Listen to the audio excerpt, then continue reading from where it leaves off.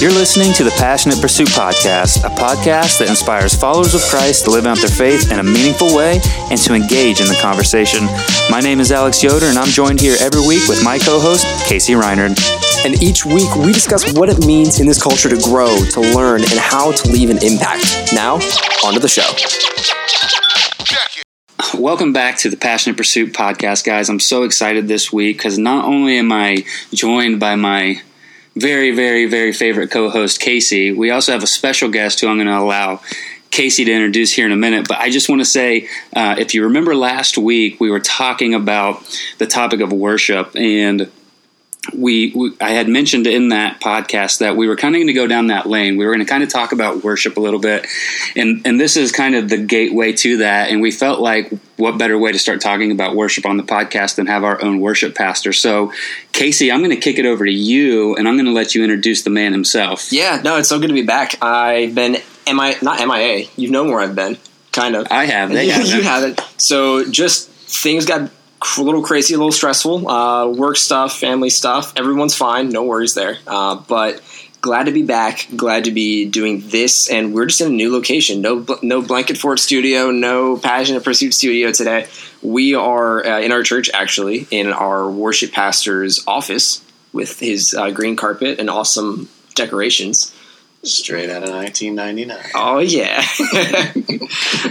So I guess that's kind of where I've been, but I'll be back. There was no trial separation. We're here and really excited to do this. So like Alex said, we are going to be kind of digging into worship and more do you want to say I don't want to say like the church style worship, but kind of that more from like a musical, theological perspective, and also how that kind of follows us throughout our weeks, right? Yeah, absolutely. I think that's kind of the route we wanted to go with this was, worship is a broader term than just singing, but singing is a form of worship. It's what we do every Sunday at church. And we knew that having our own worship pastor get on the show and talk to us about these things would really be insightful for us and for our listeners. And so last week we kind of talked about more of the worship outside of singing. This week we're going to talk about the worship that does include singing. Yeah.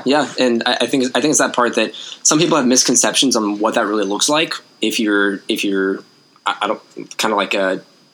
not a regular church attender, and you kind of see that stereotypical hymns, gospel choir, like none of that's bad. Like that has its place for sure, but different churches have different styles, and frankly, we like ours. So, so we're kind of going to dig into that. But you have to say that, though. I do, yeah, yeah. You kind of said it right. So we just kind of want to introduce Corby, and hey, man, how are you? Hey.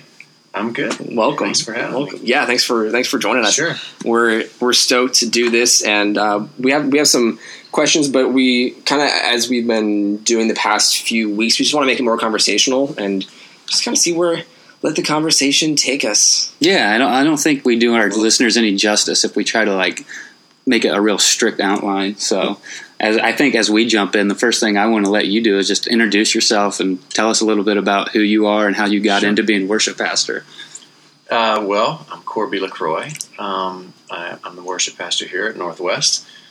Coming up on 5 years. Hey, that's awesome. So on November the 17th, I guess, technically, just in a couple of months. That has flown by. The 5-year mark. Yeah. Originally from North Texas. We moved here about 5 years ago from a little suburb of Dallas, Texas. And I led worship there in Texas. I went on staff as a worship pastor in 2008. So I'm right at about 10 years. I guess, at the end of this month, beginning of October, we'll mark 10 years of being in full-time worship ministry. That's incredible. As a worship pastor. Yeah. Before that, I led worship on a volunteer basis at the church that I attended for 13 years there in North Texas. I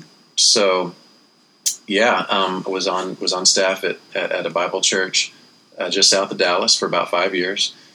The last 2 of those years, Carrie and I really recognizing the call in our lives to look elsewhere for a lot of different reasons, but just started looking and went through seasons of looking hard and kind of laying back and waiting and listening. And looking hard and then hanging back. Yeah. And then through a series of events, we found Northwest and moved here, and so been here about 5 years. And so that's the short and condensed version of sort of what brought us here to Columbus. Yeah. Now, did you always? That's the chair, by the way. Oh, is that the chair? I'm not making weird noises around here. Just make sure your listening audience doesn't get weirded out. I would never do that in front of you guys. No, we know Actually, that. I probably would. Yeah, in this setting, that would be kind of cool. Yeah, that's the doors open. I want to take this conversation where it's not supposed to go. It can go wherever it needs to go. So I was curious because you said you've been a worship pastor for about 10 years now. 10 years. And we'll throw you a party, but act surprised. Hey, I will do that. And I guess I'm curious, like, when did music in general start for you? Like, were you like, do you have home videos of you playing a guitar, like when you're 2? Or so I didn't start playing guitar until the summer before my senior year in high school. Oh. So I was 17 when I started playing guitar, but I've been singing as far back as I can remember. Yeah. Yeah. It's been, I've always sung. I played a little bit of piano when I was young. I think a lot of kids did. You know, your mom makes you take piano lessons. Yep. But I didn't start playing guitar until a lot later than most guys start guitar. I come to find out, you know, most guys have been playing since they were 4. You know. Yeah, right. And but yeah, so guitar didn't enter the picture until much later. But music has always been. My voice has always been my first instrument and my first love, musically speaking. Yeah, well, that's cool. So when you say that you've been singing forever, yeah, I don't think it's abnormal for most kids, like who go to like small churches or anything, to sing. Is that where you started singing? Was in church, or was this in a different setting? Not in church at all. I grew up in the Catholic Church. Okay. Not that you didn't sing in Catholic Church, but church wasn't something that I ever, when I was a kid, recognized as being a place where I could be used. That just wasn't how I was raised.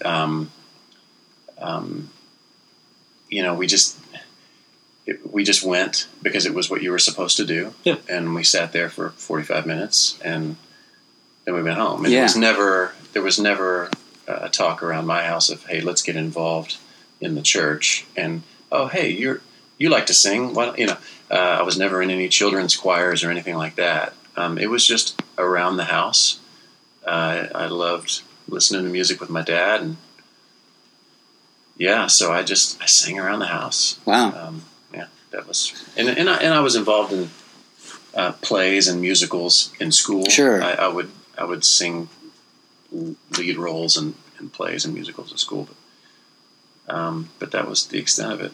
So at what point did you decide you wanted to be a worship pastor? What was that decision like?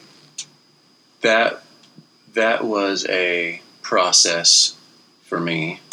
Well, to talk about that, I would have to talk about the music background leading up to that, for that to make sense. I can launch into that if you guys want. Hey, I don't know if we're getting off into the weeds by doing that. No, that's out of order. That's or great. Like that. Yeah, as long as you're good. Yeah. I'll try and make it nice and succinct. Yeah. I grew up listening to all kinds of music. Everything from Sinatra and Tony Bennett to country music to like instrumental piano music. My dad liked Gershwin and a lot of stuff like that. We would listen to Christian music when Christian radio kind of first started getting traction in the 80s, and there were like 7 or 8 songs total. Is that it? On loop? Yeah. And this was back in the Amy Grant and Phil Driscoll and just those early days. My dad would be working on something in the garage playing that, or we'd listen to classic rock. We'd listen to Motown stuff. I loved Michael Jackson growing up, the Jackson 5. I was all over the map as far as what musically, stylistically, and I still am like that. I like to listen to a lot of different type of stuff. Yeah. I mean, I listen to stuff that would probably surprise a lot of people, but as I grew up through my teenage years and as I started playing guitar, like I said, when I was about 17, I was going in my senior year. I was too white to play basketball at that time. I knew that I didn't have a future there. I loved basketball, but it just wasn't going to happen for me. I could dunk, though. I could dunk. How tall are you? I'm 6'1". Okay. Wow. Yeah, I could dunk two hands in high school. That's I'm not impressive. kidding. That's the only... I could shoot the three a little bit. But anyways, this is not about my basketball career or lack thereof. But I started gravitating towards country music, and I found that when I was learning to play guitar, and I was trying to develop stylistically what I loved musically, country just came out. Blues a little bit, but really country, and so I started to just really dig into country music, and I'd grown up with it, but I'd never really thought about that's where my love is musically. Until I got through my senior year and started thinking about where to go to college, and I could make a long story even longer by explaining how I got to the college where I got to. But basically, the short story is my wife went to Baylor. We were dating at the time. I started dating my wife when I was 17 as well. Uh-huh. So she went to Baylor. I couldn't afford Baylor. And the only other game in town was McLennan Community College, so that's where I went. All right. And hated it the first year. And then all of a sudden found myself in year 2 at MCC finding out that they've got this music program that I had no idea they had. And long story short, or long story even longer, depending on how you look at it, I ended up starting this associate's degree plan, this 2-year degree plan at MCC, majoring in what they called commercial music. Turns out there's only one other program in the state that offered this type of program, this type of degree focus. And it's called commercial music, because basically the whole thing was for people who want to make it in the music business, popular music. And so you would study copyright and management and songwriting, and you'd go through ear training and audio recording classes and all this stuff, to booking agencies and talent and all this kind of stuff. And so I went through this program, and I took the performance route. You could either go the audio tech route or the performance route. And I took the performance route and started realizing that I was kind of a good country singer, and so I formed a band with some of my classmates, and we started playing, and stuff started happening, and it was like started happening. And we found ourselves playing clubs and festivals and opening up for national acts, and I'm kind of ripping through this, but it was just really, I found myself with a management agency and a couple of booking agencies, and we were going. Yeah, you just weren't singing at the local watering hole on a Friday night. You guys were actually... Now, we did plenty of that. Right. But we were also... we were winning contests and stuff. Wow. And playing festivals, and it was crazy. And recording demos, and we were like, okay. Like, I started to realize that not only did I really have a passion for country music, like I wanted to do it with my life. Yeah. And so we chased that. And for 4 or 5 years, we were playing anywhere they would let us in the door. And we were kind of, for that time and for that area, we were kind of making a little name for ourselves. And I was making a name for myself because the band was Corby Lacroix and Cutting Loose. Okay, but there it is. And there's the T-shirt right there. That's the first T-shirt right there. I saw that up there. That was the badge logo that we. That is awesome. But anyways, so that, yeah.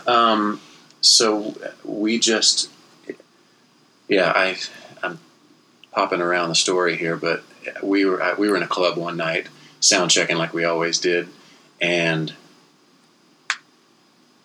it was just one of those signpost moments in your life when the Lord really darn near audibly spoke to you. There's times in your life when you just know that the Lord is dealing with you in a very specific way. So you are saved at this time? I'm saved at this time. I had been saved since I was 13. Oh, okay. So the whole time I'm glad you brought that up, because the whole time, I'm going to, I said I grew up in the Catholic Church. There's a whole other story on how I got out of that and into the truth. I got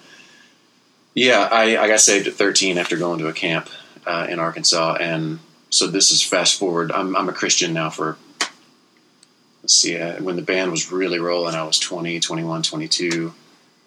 So 7, 8 years. Yeah, 9 maybe years of being a believer. So my whole thing was, you know what, I'm going to be a light in a dark place. Yeah. And I know what you're saying. I can be a Christian and a country star at the same time. Other guys do that. I can do that. I didn't really feel guilty about that. This is what I'm good at, and the Lord wants me to do what I'm good at. So that was my reasoning. And so I'm in a club one night in Richardson, Texas, W.W. Fairfield's. I'll never forget it, because I'm standing there and I'm in the middle of a song, and all of a sudden it's like the lights went out, and I was like, I'm done with this. Yeah. I'm done pursuing this. I'm done with this. I'm not going to do this with my life. And then I kind of said to myself, what? And then I answered myself, yeah, this is it. I don't want to do this anymore. I can't really explain to you guys. It was that sudden. It was just like, bam. Mm-hmm. And it was like a ton of bricks. And I looked out at the club that didn't have anybody in it yet, and I thought, I can't do this anymore. Yeah. And it sounds weird, but the Lord was dealing with me and just turned the lights out on me. And so that was when everything shifted. It wasn't like at that moment I said, I'm going to go into pastoral ministry. I'm going to go into Christian music. I'm going to do. I didn't even really know what to make of it at the time. I just knew that where I wasn't where I was supposed to be. Yeah. So, at that point, I, let all of our dates play out and didn't renew contracts and played out the remaining dates on the calendar, and that was it. And my band thought I was insane. And, I bet. Now, were they Christians? At the time, my keyboard player was, and still is, a devout Catholic. I would say that a few of the guys that I played with through the years maybe were, but they weren't really living it out. Yeah. But mostly no. I can think through. We had several different drummers through the years, and I can think through each of those. And maybe one of the 5 guys that I had drumming with me throughout that time were, but it just wasn't really. They knew I was, but it just wasn't a big focal point in our group. Sure. Yeah. That's not what we were there for. We were there to play as much music as we could and get as famous as we could. Yeah. That was the goal. So at this point, you're kind of saying goodbye to that life. Goodbye to that. But you're not saying goodbye to music. No, because, I did for a couple of years. I put the guitar down and I didn't know what I was supposed to be doing musically until we visited a church. And it just, I started seeing, maybe I should start this back up again, and I could play in church. And that was kind of how that started. And then we kind of left that church, and I found myself at Midlothian Bible Church, which is where I ended up being worship pastor. But for 8 years at NBC, I observed and then started asking questions of the then worship guy, and started kind of dabbling in it, sitting in on a Sunday every now and then, and it just kind of grew from there as I kind of watched and learned and kind of saw what it was all about. Mm-hmm. And then it just grew from there. And then fast forward to 2008, and here you are. there I was. Yeah. They just, the guy retired and sort of resigned, and for about a year and a half, I guess he resigned in 2006, and then for a good year and a half, they began the process of trying to find who his replacement was going to be. And long story short, I ended up filling that position, and I left out a lot of details, but I think you did a good job really explaining the turning point. And I think that's what's most important. And last week, we were talking about Genesis 22 when God asks or tells Abraham to go and sacrifice Isaac. It's the first mention of the word worship in the Bible. Exactly. And each week we kind of come away with from the podcast with like a quote from the show that kind of encapsulates what we were talking about. We post that so people can kind of get the drift before they go listen to it. And we post that on our social media. Sure.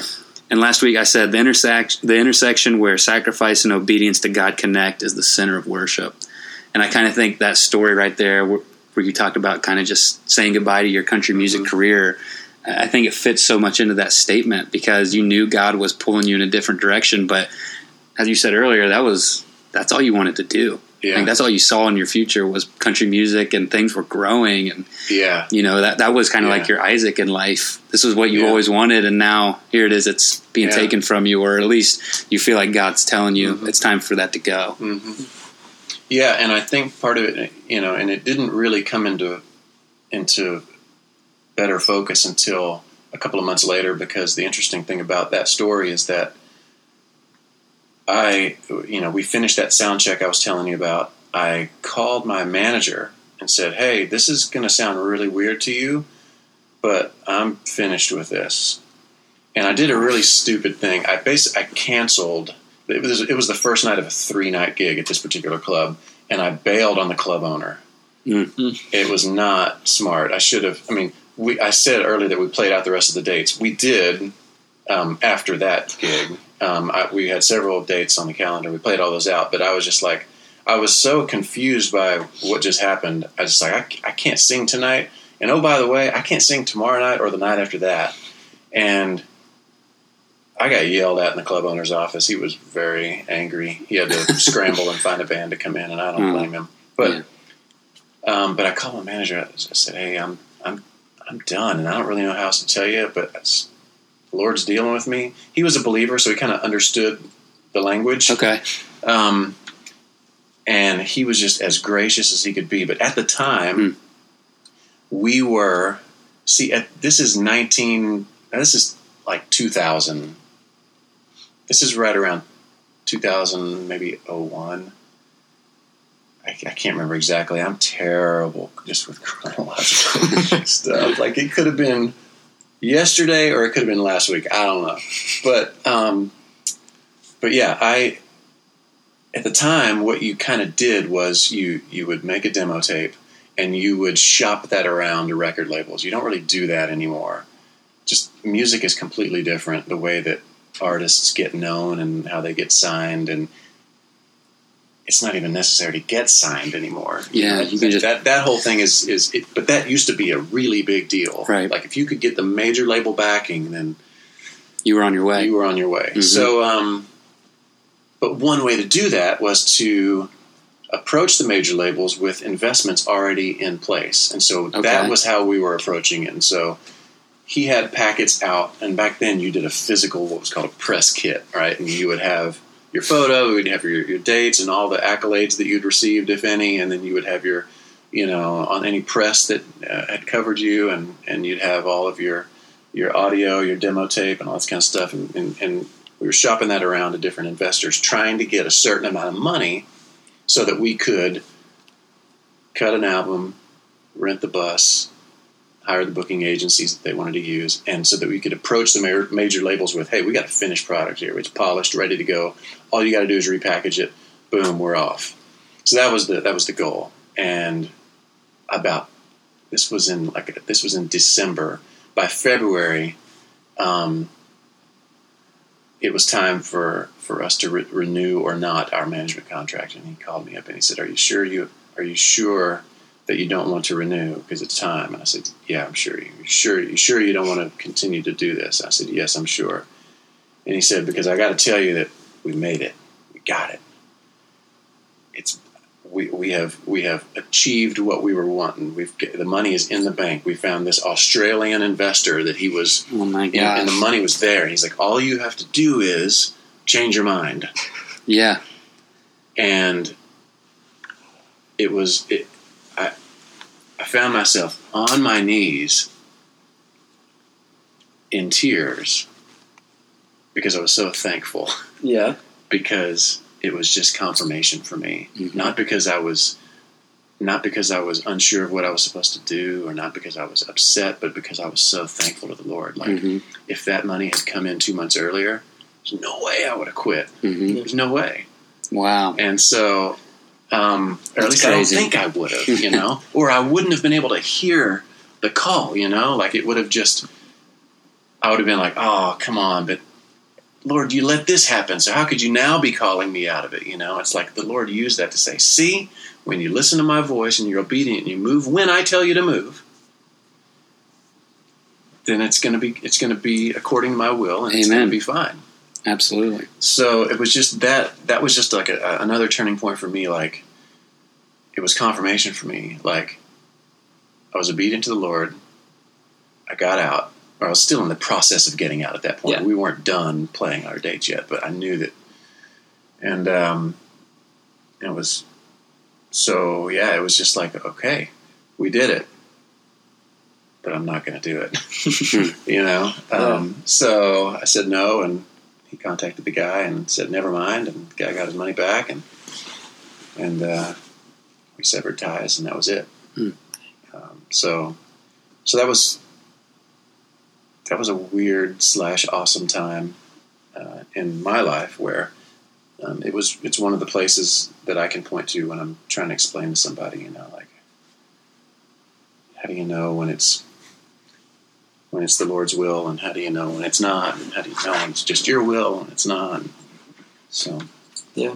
Anyway, so like, I guess I'm curious because, like, fast forward, a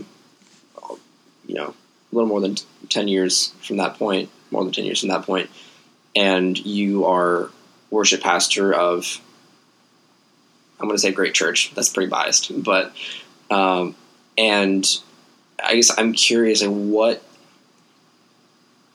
because you mentioned earlier that you, and even now, your musical tastes are like across the board, and that they always have been. So I'm curious, like, does being a worship pastor, does like worship music hold like a special place, like above those other genres for you now? Yeah, I think it does, because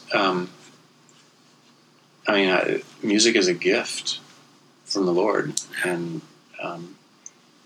we can either use music to glorify Him, or we can use music to slander Him, which happens. Yes, it does.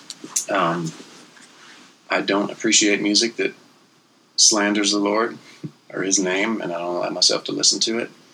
But there's a lot of great music that isn't Christian music. Yeah.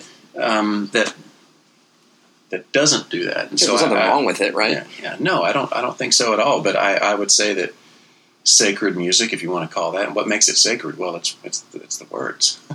Yeah. It's the words, and there's nothing sacred about a guitar. There's nothing sacred about a piano. I'm pretty sure the disciples, when they were reclined around the table and they sang a hymn together before they went out to the Mount of Olives, I'm pretty sure that they didn't have a 9-foot grand and a pipe organ or something like that. Right. Sean just over there, like, they sang, they Bible says when they had sung a hymn, and that means Jesus sang. Yeah. And if Jesus sang, then I'm going to sing. Mm-hmm. God commands us to sing. He's pretty clear in His Word what He wants us to do with the musical ability that He's given us, and we see all through Scripture. In the early church, but even going back to ancient Israel, about how music held a prominent place in temple worship, and how God's people responded to Him, and how they lived their lives. But so it's just a different style nowadays, and it just keeps evolving and using technologies and the voices and the instruments that we have in today. But to answer your question in a long-winded way, I would say that I want to listen to stuff that helps me remember the Word of God. And I would say that that's probably, well, I'm going to say the most, but one of the most important reasons why we sing in church is because there's a reason why you can hear a song that you haven't heard in 10 years and immediately recall the lyrics, because when it's set to music, you remember the words. And I think the Lord wants us to know His Word. And what better way to memorize His Word than to set it to music? And so that's why we sing, right? If we can set the Word of God to music, it helps us internalize and know the Word of God in a different way. And so that's a key reason why we have congregational worship. Another reason would be because when the saints come together and they join their voices together and they're worshiping, ascribing to the Lord the glory that is due to only His name together, something happens when people get together and they sing together and they worship together. And I believe that the Lord delights in that. And stuff happens on a spiritual level when that happens. And we're supposed to experience that together. The Christian life is not meant to be lived in a bubble. Yeah. If you don't find in Scripture, you find Jesus retreating to go pray alone with the Father. And we need those times to be alone with God. But the gospel is to be lived out and proclaimed to people. Yeah. And we're supposed to live in community. There's no other context to be a believer in Christ than to be in a body of believers. And so that's what we're doing in there on Sunday. We come together at the beginning of the week and equip ourselves, drink deeply from the Word, worship the Lord, bring our sacrifice of praise, because really worship is a sacrifice. It's humbling ourselves before a holy God. Music is a part of that. Yeah. But it sounds like you guys have been touching on that already. What does worship look like in our daily lives, and what does it mean to be a worshiper? Mm-hmm. Music is just a small part of that. But you've kind of already said it, but I guess I just want to direct the question a little bit more pointedly. Sure. What do you think well, I already know what you think, but the significance in the church service of the worship portion where we're singing as a community, as a congregation, what do you think the significance of that has to do with, the eternal side of things, where we're in eternity singing holy, holy is the Lord God Almighty? You see that as the eternal setting, how we're worshiping God. As a worship pastor, do those things come to mind as you're preparing each week, and the significance of, your portion of the service? Yeah. Yeah, absolutely it does. I know that that's what we were created to do.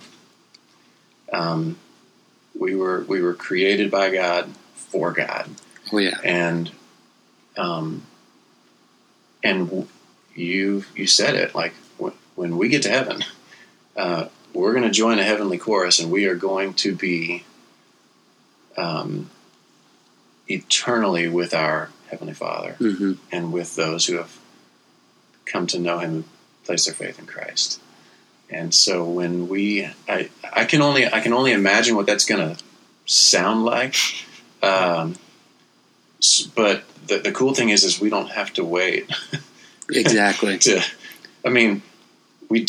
We don't know what it's going to be like, but we can practice for it now. Amen, man. I love that. A little taste of little taste of it. So that's why it's so cool when when you start to identify songs in your congregation that people tend to gravitate towards. And over the last 5 years, we've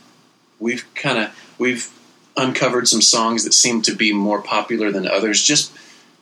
And I don't have the formula for that, but there's a handful or two of songs that every time we do them, people seem to get a little louder, and that's really cool. But just to gosh, just the privilege that it is to have a holy God that knows us and recognizes our voice. I don't know if you guys ever thought about that, but like God recognizes your voice. Yeah, you call out to him, like, I mean, if he knows the number of hairs on your head, he knows what your voice sounds like because he created it.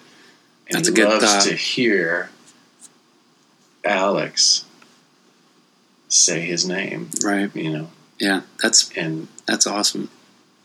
And when we do that together in there, it's just a little foreshadowing of what it's going to be like on that glorious day.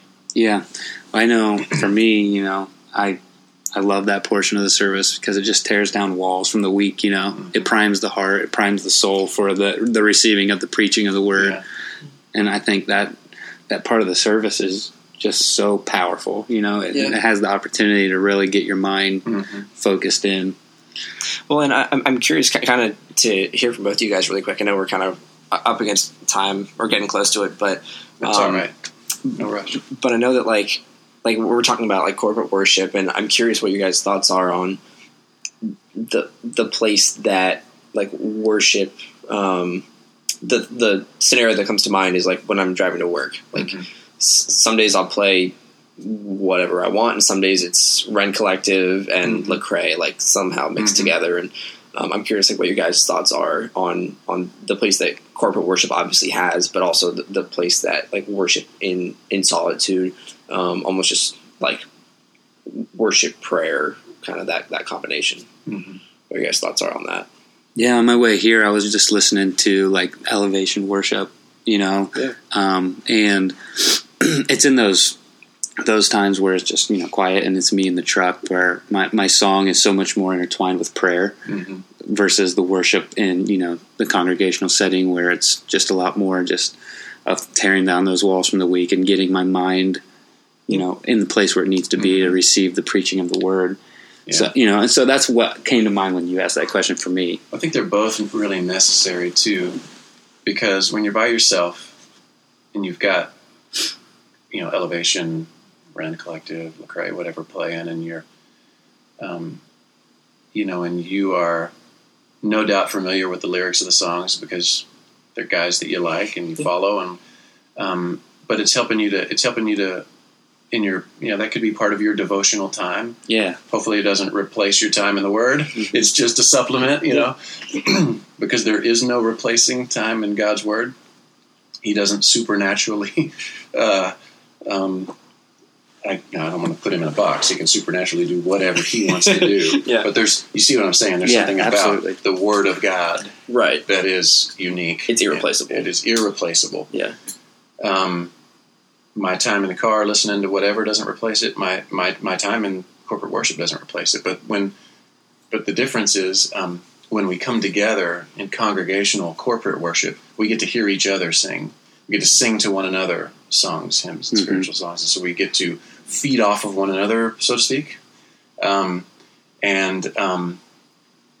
Gosh, when you're hearing the voice of your neighbor, praise the Lord, it triggers something inside of you. Like, I want to join you. Let's praise Him together. And I think the Lord wants us to do that. Oh, yeah. He calls us to do that. So, especially when you have that guy or gal beside you who you can just tell is being moved by the music, and they'll put their hand up or something. Yeah. You can just tell by their body language that it's doing something just more than just singing a song.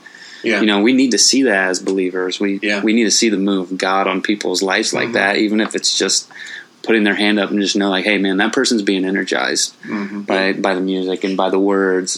And I think that's a really good thing to point out, too, because, and I'm not going to single out younger people because I've been guilty of this myself, but my wife and I attended churches before we found this church home that worship was more of a concert experience where you went and you experienced worship, and it's almost like when you go to a church and say, I didn't feel filled up. Yeah. When that's not the church's responsibility.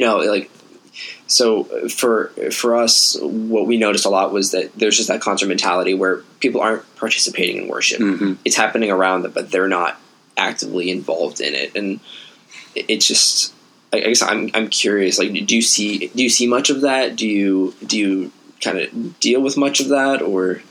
Yeah, I think, well, for one, I want to stay as far away from that in there as I can. Yeah. I think part of that is due to the rise in sort of the, I'm trying to think of the best way to say it, maybe the rock star Christian artist mentality, not mentality, but just the rise in popularity of touring Christian acts, putting on major shows to where that's essentially what you do is you go and you attend a concert. Now, if authentic worship is happening and people are being transformed by the gospel, that's awesome. That's awesome. Yeah. But sometimes what happens is that model finds its way into churches on Sunday morning, and churches are like, okay, well, that's what's going to put people in the seats. Right. And so that's what we want. And again, if that's what's putting people in the seats and then they are having an opportunity to hear the gospel and be transformed, I mean, how could you argue with that? But I'm not so sure that that's always happening. And so, gosh, it's so hard to speak to those things without pigeonholing people and making general statements about what's happening in one place as opposed to another. But I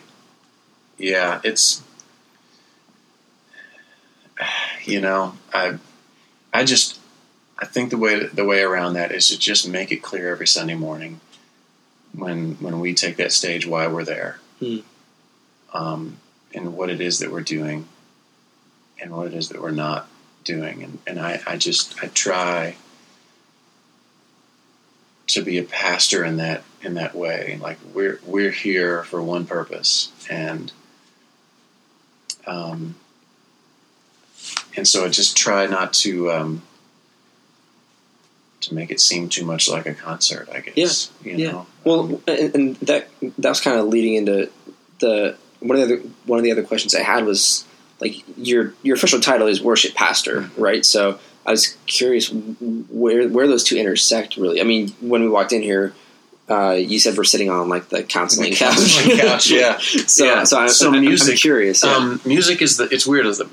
90% of the church sees me for a small amount of time on Sunday mornings doing one thing. But it's really it's the main, it takes up most of my time in preparation for that, in song selection, in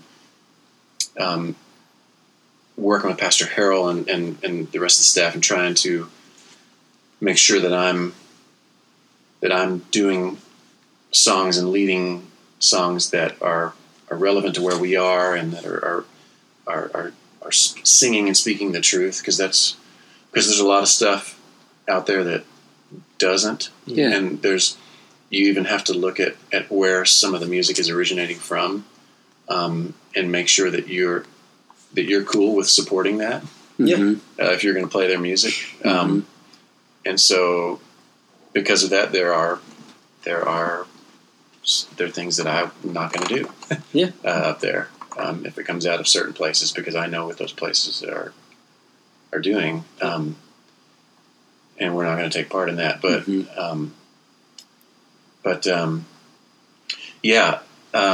it intersects every day. It's everything from hospital visitation. That's a big heart of mine. I find myself, I don't want to say at my best, but I just have it's just like it's natural for you, right? I not enjoy, because that's terrible too. I enjoy being with hurting people. Some morbid stuff is this. I find myself drawn to people in the hospital, people who it's one of the reasons why I'm pursuing chaplaincy in the Hilliard Police Department. Cool. I want to team up with the department. I want to be a resource for the department for hurting people in the community, because what happens is somebody endures some horrible tragedy or calamity, and the department ends up being the law enforcement, the legal counsel, the spiritual guidance, which they oftentimes aren't equipped to do. That's not their realm, and all the paperwork that comes with it, and they wear all these hats, and they need to be able to delegate. And so, just to be an advocate for the department, but just pastoral care in that way. Yeah. So I have a heart for that, but just premarital counseling, I find myself, doing a handful of weddings a year, and so counseling couples that are engaged and trying to help them prepare for marriage. And not that I'm an expert, but I've been married 20 years. And sure. So Close enough. I've got a couple of decades worth of experience. Yeah. Further down the road. Yeah, right. So yeah, it's, and just the community that I've built with my worship team just ties me to them, and it puts me in positions with them and their family to be a shepherd for them during hard times that they're going through, or with questions that they have.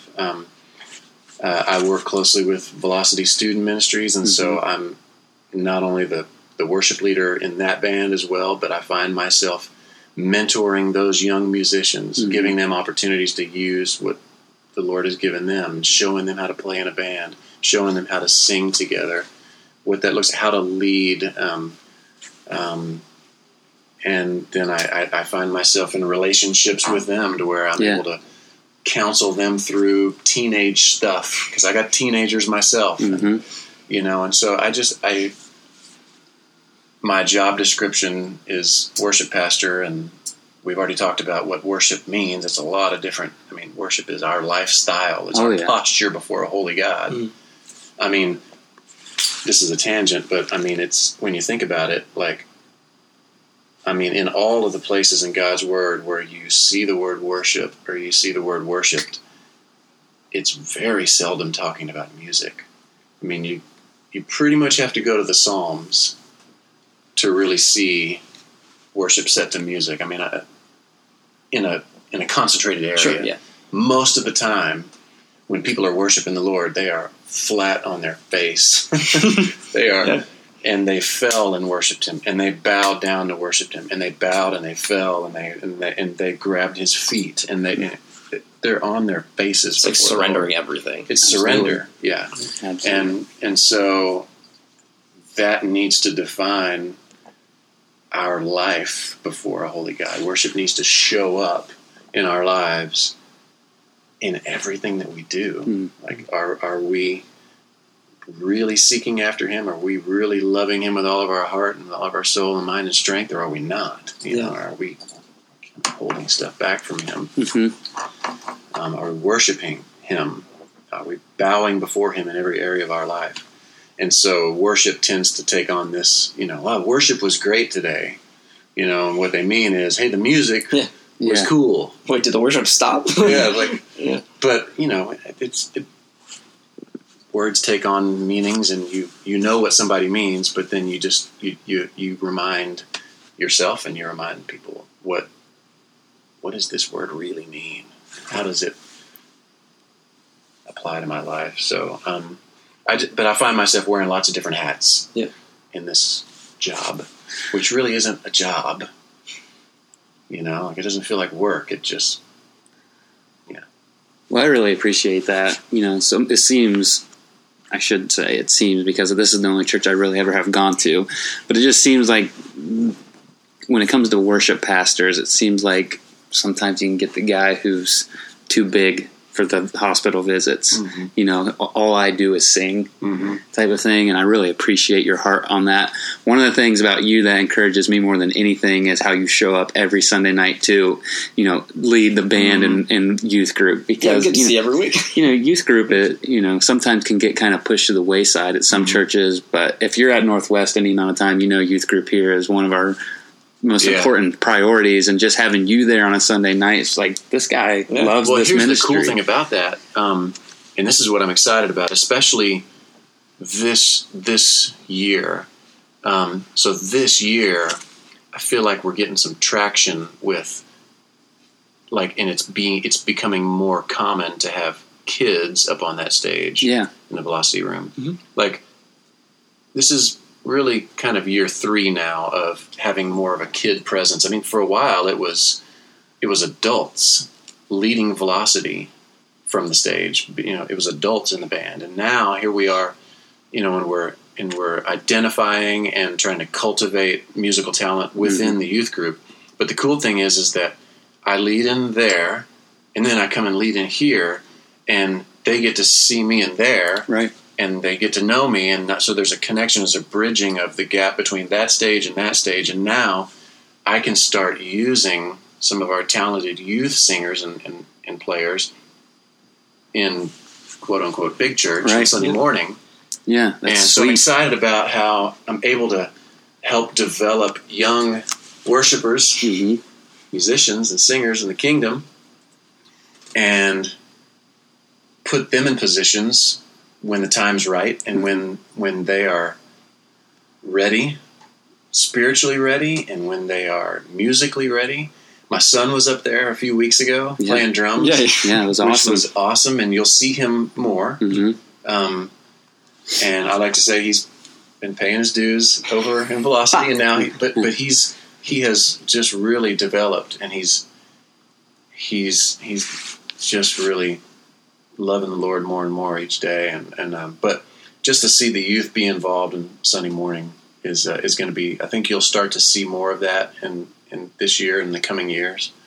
Yeah, if I have anything I'm to say seeing about it. Yeah, I've been a part of Velocity this will be my 4th year, and I've seen that. And for all of our listeners, you know, the church that we go to, Northwest, one of the things they focus on is the transition from, you know, the kids ministry to the youth ministry. You know, the handing off is just as important as the ministry itself. And so I know exactly what you're talking about when you're talking about that transition from, you know, the way they serve in that ministry to how they could potentially serve in, you know, quote unquote big church. Yeah. And, you know, that's in Velocity, the youth group that we all serve in. You know, we're handing off responsibility to students more and more because we want to teach them how to act and serve within the church and how they can serve, you know, their peers and serve the Lord in that manner too. So it's not just come, sit, and then go home. We're trying to get them as activated as possible into whatever ministry. And a lot of our youth students serve in the kids ministry, which is awesome. You don't really see that. Yeah. Well, and the balance that I think, I don't want to say we're still trying to strike, but the balance that is important to keep in mind is that, like, I think it's really easy for kids to be encouraged to, like, you know, be involved in church, serve in church, but then to use that almost as an excuse to get out of, like, going to quote unquote boring big church, because you do have to, you know, it's different than, you know, youth group is. So I think that's definitely, like, an important balance to strike. But, you know, I think, like, being able to teach kids and teens like that, like, the importance of investing in your church and not just having this, like, give me attitude, but also just having a servant heart in that. It's, like you said, like, it's sweet. Yeah. Well, we're kind of coming up on time, guys. I want to go back just for this last question, kind of back to the beginning. I'm going to have a guilty confession here, because a lot of people who listen to this don't really know me, but I love country music. And so right now, one of my favorite artist his name's Luke Combs. So I just want to ask you point blank, you know, if you still listen to country music, who's your favorite country artist of all time? Okay. You seem like a Blake Shelton kind of guy. We're gonna land this on a comfortable, easy note. Well, I don't know. It depends on how much you like modern country music, because I have a love-hate relationship now with country music. Do tell. This is the uncut version. This was not on the notes. Yeah. Country music for me isn't country music anymore. Okay. It's called country music, but it lost its way, and it hasn't. It's because you quit. It hasn't. You're the reason country music has failed. Touche. That was good. Man, if that's the truth, then they're in more trouble than they. You might be getting some emails from our listeners who are avid country fans. Well, of the old stuff anyway. Yeah. So for me, by the time the early 2000s hit, it had already strayed. I think country music for me, I'm a George Strait, Alan Jackson, Keith Whitley. I'll even go to Merle Haggard.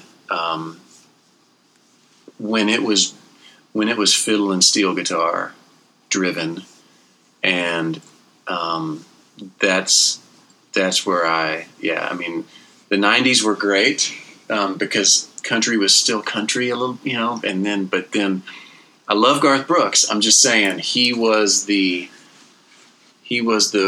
turning point, and the record labels in Nashville said, we can cross this thing over. And when we do, cha-ching, and lots of, and since Garth, it's just been country. Just kind of, it didn't abandon its roots. It just changed into something that it wasn't. Yeah.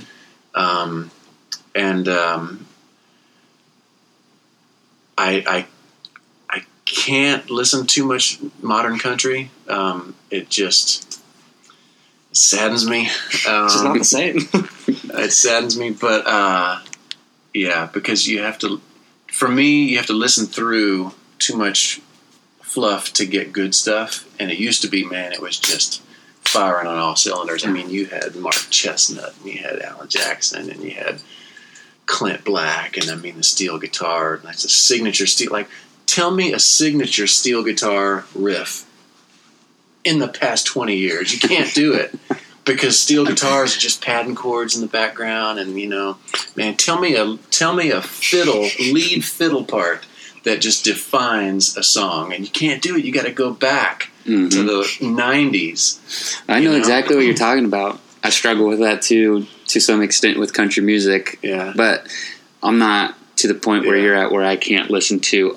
There's a lot of it I can't listen to. I will say I'm a bit of a purist when it comes to country music. That's fair. I'm from Texas, and I born and raised, and George Strait is the king, and that's just the way it is. And, hey, that's how it's got to be. Yeah. There it is on the record. Yeah. We've got it on the record, man. Yeah, he's the king of country music, I should say. We all know who the king is. Okay. Amen. But you asked, and so I wanted the raw, uncensored answer. Kelly, last night Kelly said, "Asked and answered" to me. That's just kind of what. Well, Corby, I want to thank you so much for coming on the show, man. I think that this was a great conversation, and I just, once again, man, I just appreciate your role in our lives as our worship pastor, and I hope that this, for our listeners, has been beneficial too, and just kind of hearing the heart of a worship pastor. And as we've been talking about worship, just getting it from the source himself of, hey, worship's not just the Sunday morning singing. It goes so much further beyond that. You can find the Passionate Pursuit podcast on Spotify and iTunes. You can find us on Instagram at passionate.pursuit.podcast. But we're going to throw our guy Corby Lacroix out there. You can find him on Instagram too at corby.lacroix. And you can find his music on YouTube as well. That's Corby Lacroix, LACROIX. Like the fruity sparkling water. Exactly like the fruity sparkling water. So if you know how to spell that, you got my last name. You got it. Well, guys, thanks again for tuning in to the show. And we're going to be back next week. And Casey will be back with us again next week as well. I'll be here, guys. Have a great week. We'll talk to you soon.